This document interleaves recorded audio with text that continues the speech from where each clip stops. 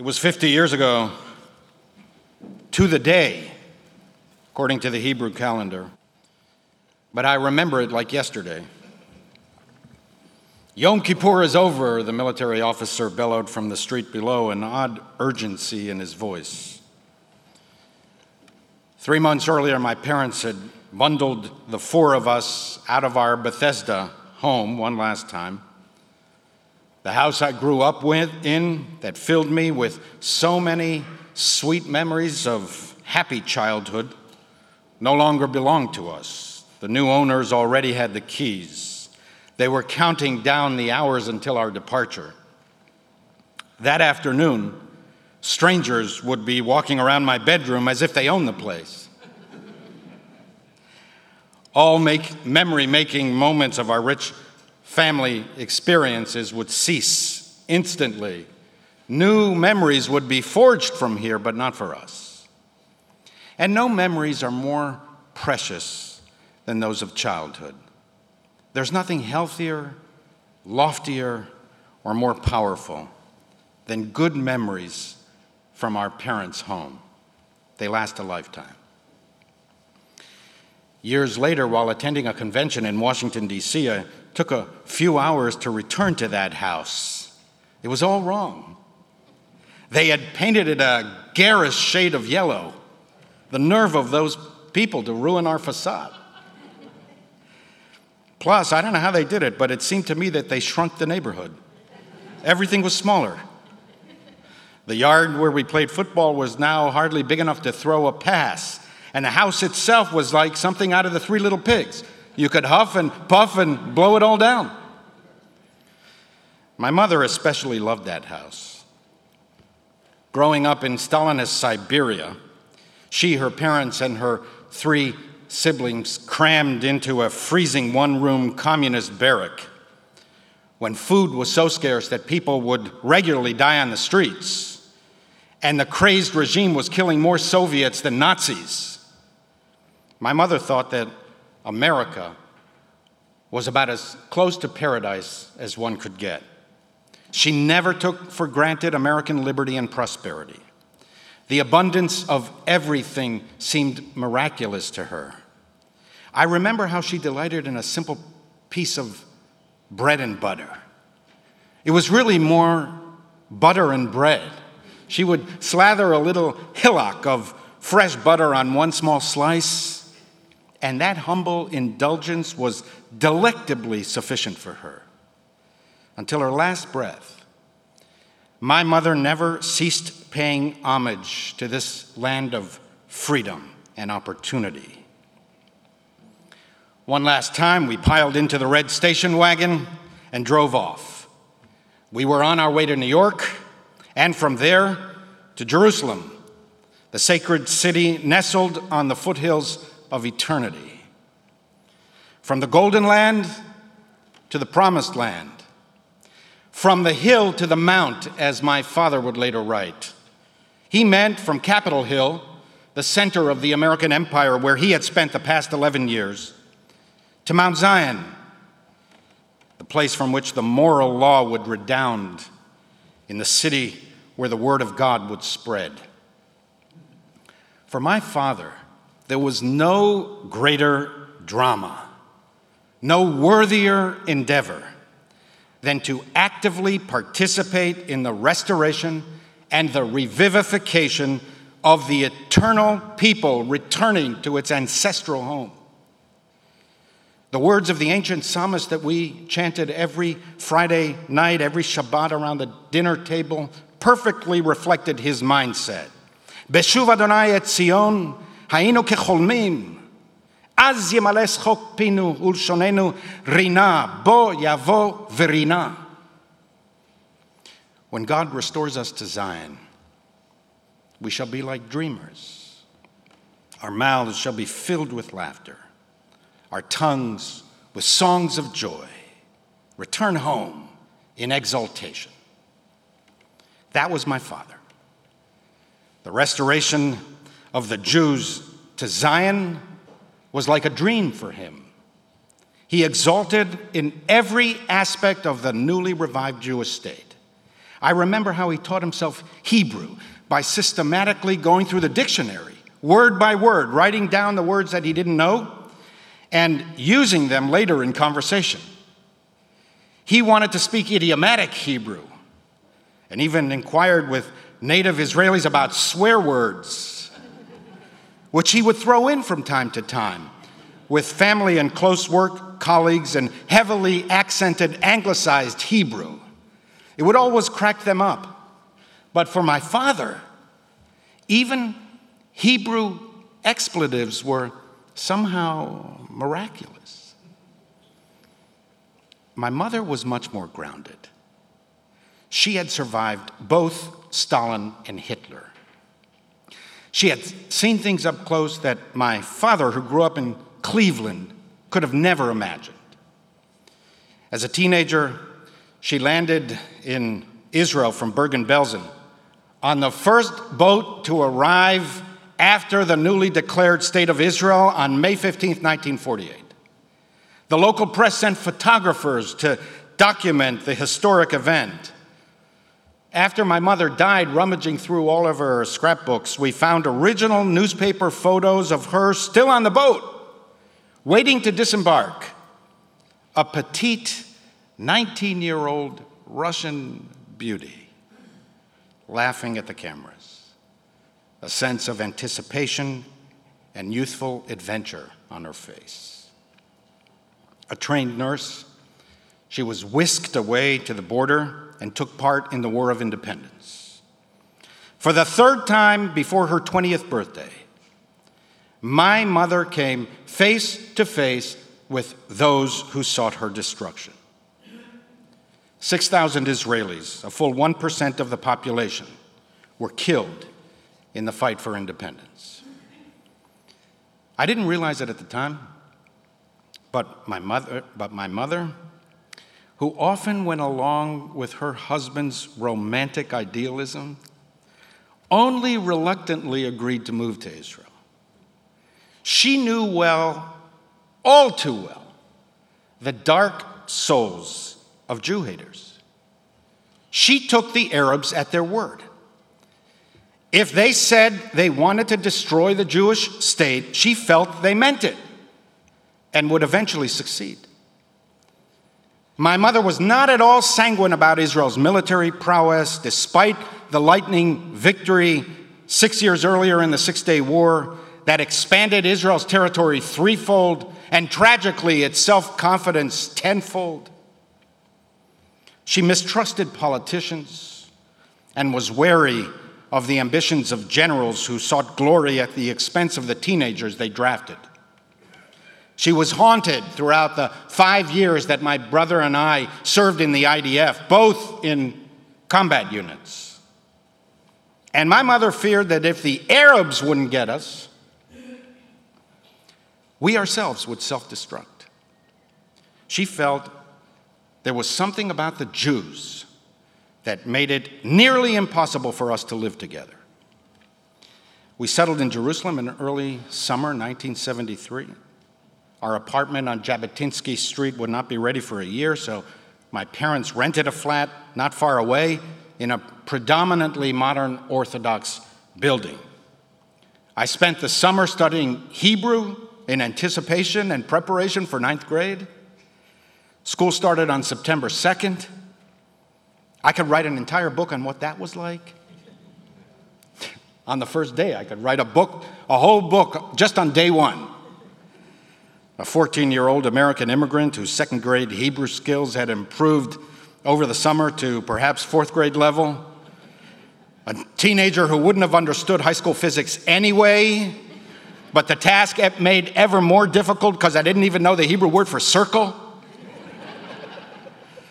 Thrown into a sea of 200 aggressive, independent-minded, highly intelligent Israeli 9th graders who had rarely met any Americans at all. It was still 1973. It's hard for me to believe now.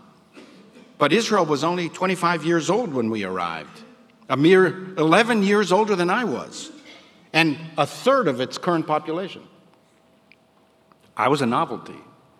Few Americans or immigrants at all were making their way to Israel. The holidays arrived late that year. Rosh Hashanah was at the end of September. We attended services at the Jerusalem campus of the Hebrew Union College, led by its then dean, Dr. Ezra Speisender.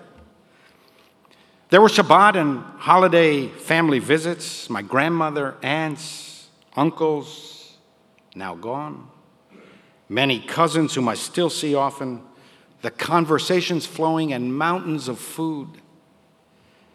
The fruit back then came straight off the tree, the kind we rarely see anymore, their luscious juices erupting at first bite, heralding the unique fertility of the Holy Land. Vayashuvu mitur haaretz, and the scouts returned from inspecting the land, and they came to Moses, Aaron, and the entire people. It is a land flowing with milk and honey. Look at its fruit. They showed the people the figs and the pomegranates. It took 2 men to carry a cluster of grapes. According to our sages, the fruit of the land of Israel was so sweet that it had to be eaten with a little salt. By October 1973, the sword of Damocles that hung over Israel for its first 20 years seemed to have been lifted. People were convinced that Israel was far more powerful than the combination of all of those who sought her destruction. They were sure that if her enemies made any aggressive move, they would be humiliated again as they had 6 years earlier. Yom Kippur began at sundown on October 5th. If you've never been to Israel during the Day of Atonement, it should be on your bucket list. All traffic stops, there are no cars on the road, no public transportation. Everything shuts down, including shops, schools, public institutions, and back then, radio and television. It's a complete day of rest, introspection, and atonement, broadly respected by all segments of Israeli society.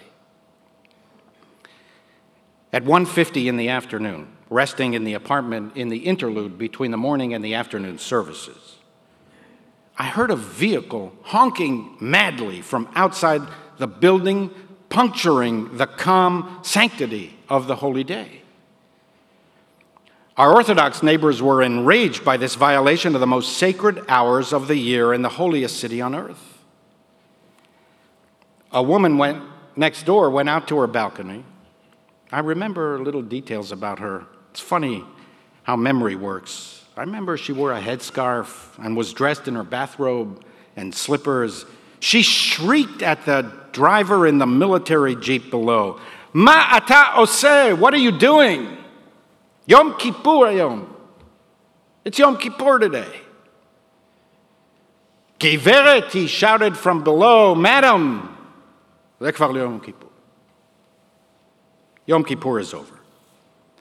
Get your husband down here now. Our unit has been called up for emergency military service." 10 minutes later at 2 p.m. on October 6, 1973, air raid sirens pieced the veil of holiness. I'd never heard an air raid siren before. It wailed, it moaned, it screamed, as if to forewarn that the weeks to come would entail bitter mourning and searing pain. The Yom Kippur War had started. There were no detailed reports of the raging battles. Radio broke its holiday curfew to announce that both the Syrians and the Egyptians had launched a surprise attack, and bulletins were filled with coded directions of where mobilized military units were gathering. But no one on the home front knew that the gates of Gehenna had opened. Everyone assumed that the pattern of the Six-Day War would repeat, and Israel's vaunted military would crush the delusional invaders, and we would hear about the great victories tomorrow morning. Since practically all of the fighting men were mobilized, we high school students picked up the slack as best we could. Classes were canceled. Our school organized groups of us to work in key industries to keep the economy running. For the subsequent 3 weeks, I worked at the big supermarket in the town center, the Super Soul. For those of you who know it, it's still there. And at the Angel Bakery a few miles away. The only workers left in these places were older men past fighting age and us, teenagers, still a few years from being drafted, who schlepped bags, stored bins, and sorted boxes. Soon, the funerals started. Older brothers of my classmates killed in Sinai or on the Golan Heights. Hundreds of wounded returning daily from the front. There was hardly a family untouched by sorrow. My cousin, a tank commander, was severely wounded. I remember our family driving down to the hospital near Tel Aviv during visiting hours. Fuel was rationed. You could drive only 3 days a week. Every vehicle posted a sticker on its windshield that showed what days it was allowed on the road. The headlights on the car were darkened to make it harder for the encroaching enemy aircraft to spot and bomb cars at night. The war was a disaster. There were monumental failures in nearly every sector of the defense establishment. Israel's vaunted intelligence services were caught unawares.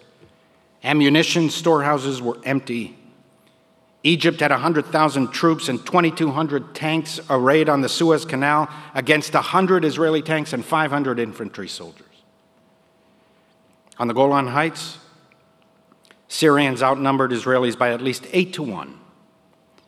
There was a day in the war that the Syrian tanks looked over the Sea of Galilee, the entire north of Israel at their mercy. All they had to do was roll in. There were no Israeli units that could stop them. They hesitated, thinking that the army that had routed them 6 years earlier had set a trap. And by the time they gained their senses, it was too late. Eventually, the IDF turned the tide on both fronts. It was a testament to the extraordinary ingenuity of its commanding officers and the astonishing courage, determination, and resilience of its soldiers. In the days when heaven was falling, the hour when earth's foundations fled, their shoulders held the sky suspended. But the cost was staggering. 2,600 dead, 12,000 wounded, the economy in shambles, and a traumatized population that has not fully recovered to this very day. All of the previous wars were foreshadowed by weeks of intensifying pressure and fear. There was time to prepare. The Yom Kippur War exploded like a thunderclap out of the clear blue sky. The gaping trauma it left behind was in direct proportion to the self-confidence preceding it. Looking back, in so many respects, the past 50 years have been a spectacular success. Israel's recovery was remarkable. She is incomparably more secure now than 50 years ago. A full-scale war between the armies of Israel and her neighbors is hard to imagine. Two of these countries, Egypt and Jordan, have peace agreements with Israel. The other, Syria, is a basket case. And more distanced Arab and Muslim states have entered into the Abraham Accords with realistic prospects of yet more to come. No other people in the world did what we did, surviving under the volcano and even thriving. Israelis were still living in tents when my mother arrived in Israel.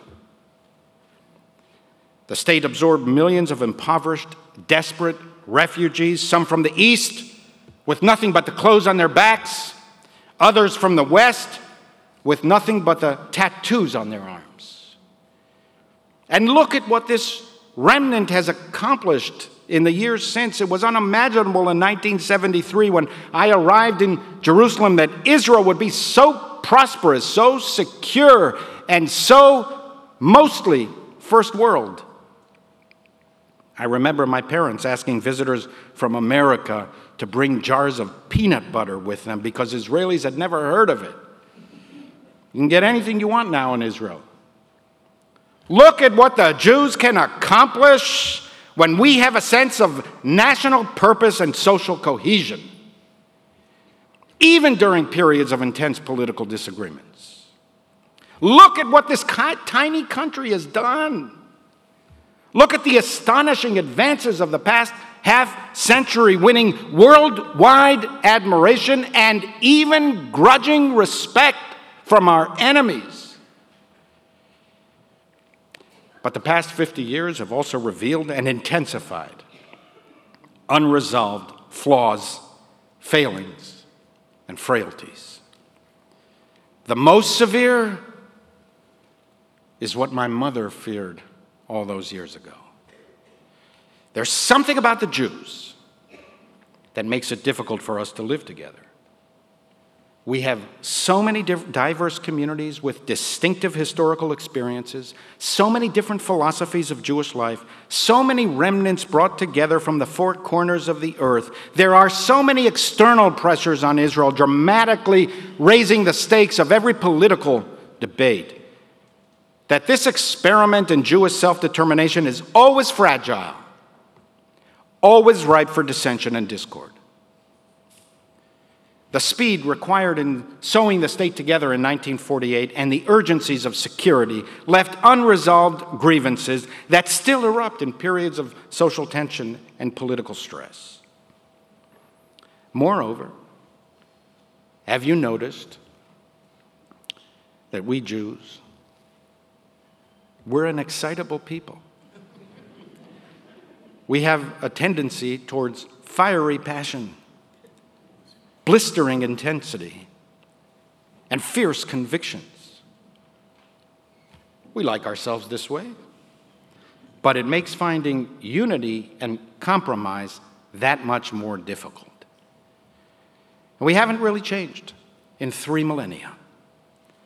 A complete breakdown of national unity was the fundamental cause of the dissolution of the United Kingdoms of David and Solomon, and the Hasmonean state nearly 1,000 years later.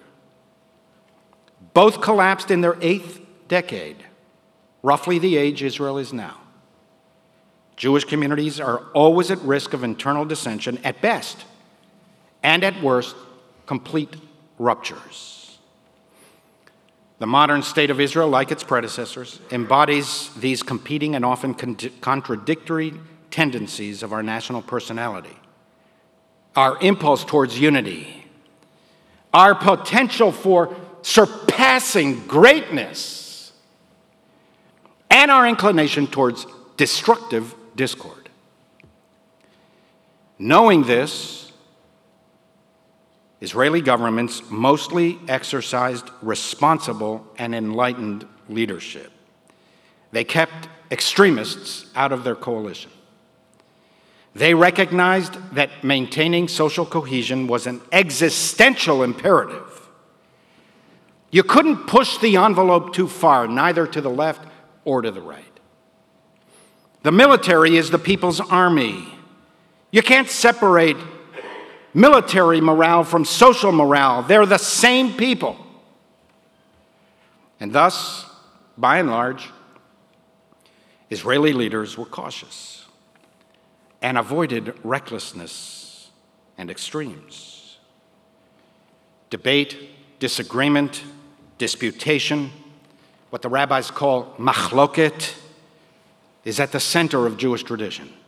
A key reason why Jews do so well in modern societies. Intellectual and political pluralism is in our DNA.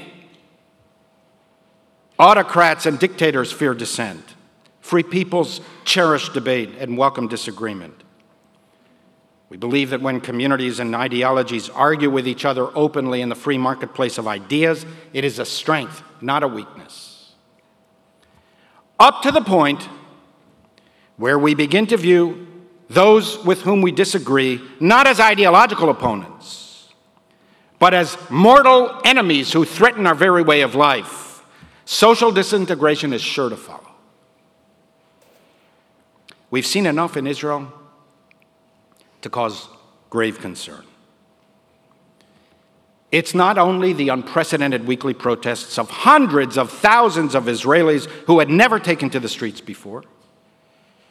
More ominously, it is the social turmoil economic uncertainty, the degrading of the IDF, the hundreds of fighter pilots among the best in the world, the elite combat soldiers, the thousands of reservists who are no longer volunteering, the rage, the unwillingness or inability to listen and hear the pain of others signals the potential catastrophic rupture of social cohesion. And this is an existential threat. Nothing remotely similar has unfolded in Israel since its founding. First and foremost, it is the task of the Israeli government to take the necessary steps to restore the fractured unity and lower the flames of animus, a task made more difficult than ever, given that it was the government that precipitated the breakdown in the first place and exacerbates it daily. It's easy to drop stones in the well, but who should get them out? The composition of the current coalition was unimaginable 50 years ago. The past half-century has seen the entrenchment of radical, extremist, and arrogant strands of Judaism granted disproportionate influence and political power. I despise extremism. It corrodes the free spirit and democratic fiber of a nation. Most of us don't really know what to do with zealots because they don't respond to reason and thus cannot be swayed with better arguments. Extremists never change their minds and never change the subject. Zealotry destroys everything good about society. There can be no prosperity, no arts, no letters, no industry, no discovery, no modernity without liberty and democracy. What is our responsibility? What is the role of American Jews? Israeli citizens elect their own representatives, and they are the ones who determine the country's policies, not us. Still, we have a voice. We are partners in the destiny of our people. We are covenanted and in eternal commitment one with the other. Kol Yisrael arevin ze bazeh. All Jews are responsible one for the other. Partnership and mutual responsibility impose on the parties an obligation to speak their minds and to share their concerns. I have no illusion that our voice will sway the outcome.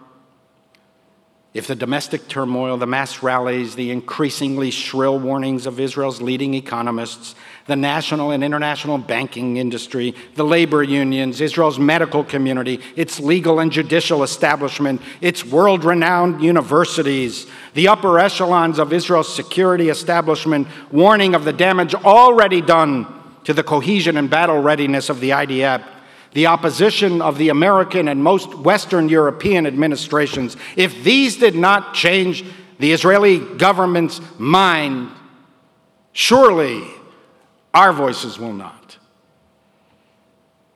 Nonetheless, for whatever influence we may have, and more importantly, for our own sense of self-worth and self-dignity, we will continue to voice our clear and unreserved moral resistance to extreme elements of the Israeli government. And when our children ask us 20 years from now, what did you do? How did you respond to this worldwide Jewish emergency? We will at least be able to say that we were unambiguous in our statements, unwavering in our values, and unyielding in our resolve. We will never excuse or rationalize Jewish supremacists, extremists, homophobes, theocrats, and religious fundamentalists. They do not speak for us. They do not represent us. They appall us. They distort Judaism and are an embarrassment to the Jewish people. They practice a kind of idolatry, a fixation on a few narrow statements in our tradition, often taken out of context, the effect of which is to distract from and even contravene the overall spirit of Judaism. The highest urgency for all of us, including especially our modern Orthodox friends with whom I am in daily contact, the highest urgency is to diminish the influence these arrogant, puff-chested ultra-nationalists and ultra-religious radicals have over Israel and the Jewish world, to push them back from the center of the political process, back to where they were for the past 75 years before the recent elections.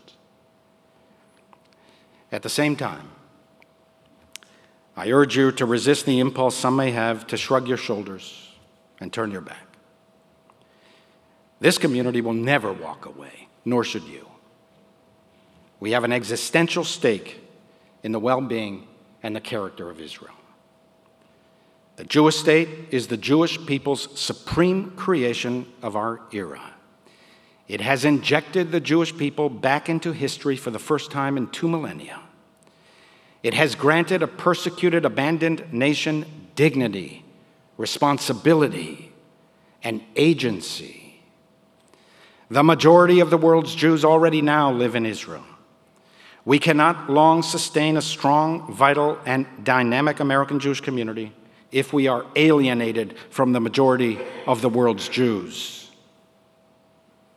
What then? If you are frustrated, if you're worried, if you're anxious, if you're angry, do something productive about it. Support in every way you know how the forces in Israel that reflect your values. The stakes are enormous. This is a profound historical Jewish moment. Take inspiration from the sea of flags flooding Israeli streets for months on end and the tenacity of the flag bearers from all sectors of Israeli society, right and left, secular and religious, Ashkenazi and Sephardi, expressing the deepest love of country. Support them.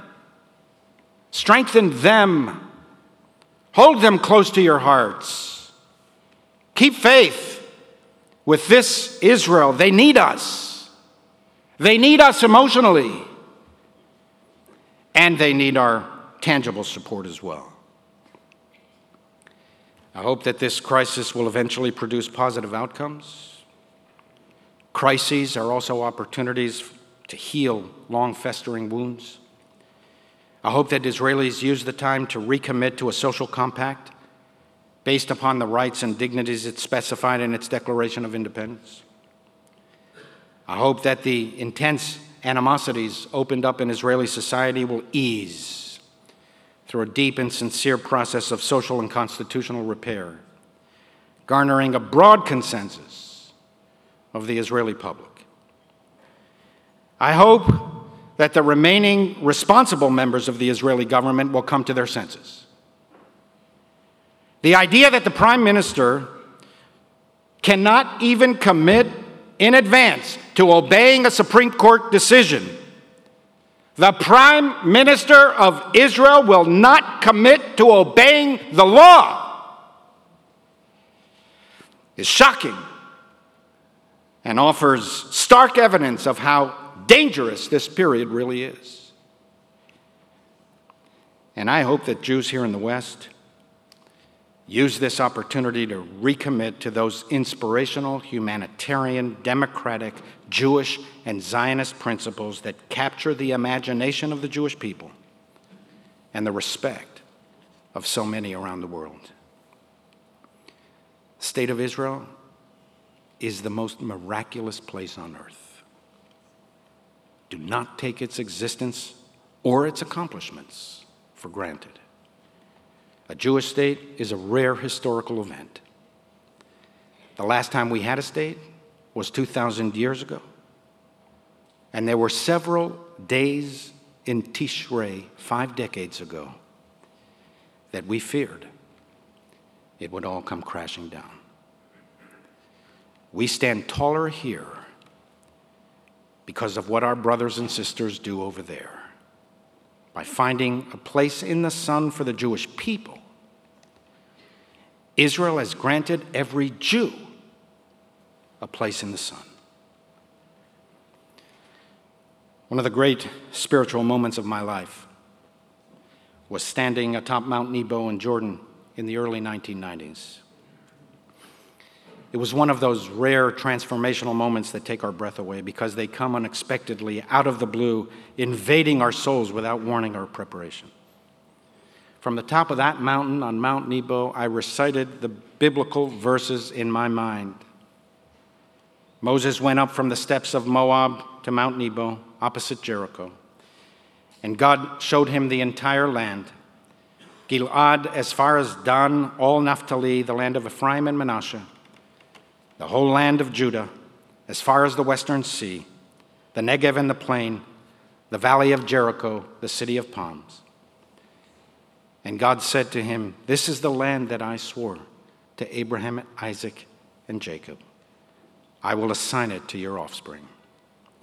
I have let you see it with your own eyes, but you shall not cross there." For 2,000 years, the Jewish people has seen this place with our own eyes, but we're not able to enter. And standing on Mount Nebo, you could see what Moses saw on the day he died. From Gilad to Dan, from the valley of Jericho to the Negev, from the majestic hills of Judah to the barrenness of the Dead Sea, on a clear day, you can even see Jerusalem. Vayareu Adonai et kol haaretz. And God showed Moses the entire land that he would not enter. The foremost biblical commentator, Rashi, understood this passage to mean that Moses looked down upon the entire future of the land. He saw all of Jewish history arrayed before him. From the top of the mountain, the promised land at my feet, I could sense the cycle of Jewish history, all the trials and tribulations, the triumphs, the torments and tragedies of our past, from ancient to modern times. I saw the slaves in Egypt, the great deliverance, the establishment of Jerusalem by King David, the first temple burned to the ground and the exile of our people, the return of our people from Babylon and the reconstruction of the Jerusalem temple. I saw this second temple burned to the ground and the second exile of our people that lasted 19 centuries. In my mind's eye, I could see vividly the saviors of Judaism, the great rabbis of old. I saw the medieval sages, the Jewish communities of Spain, Northern Europe, the Middle East, the Mediterranean basin, and America.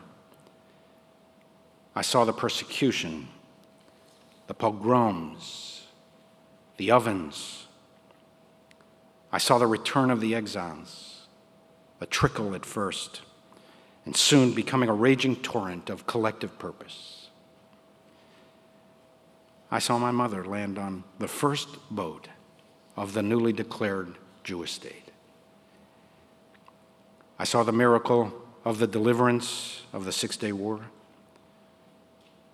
I saw our family's arrival in Jerusalem 50 years ago and the devastation of the Yom Kippur War 3 months later.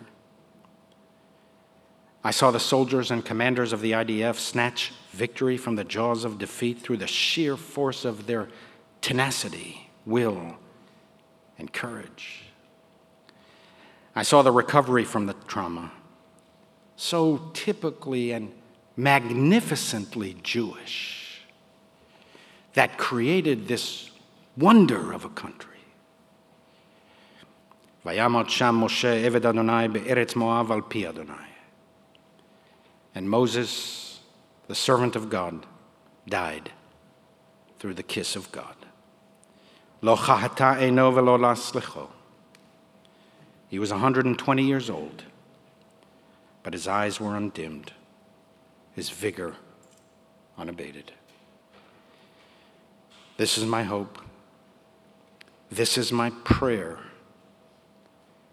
This is my conviction, that our eyes remain undimmed and our national vigor unabated.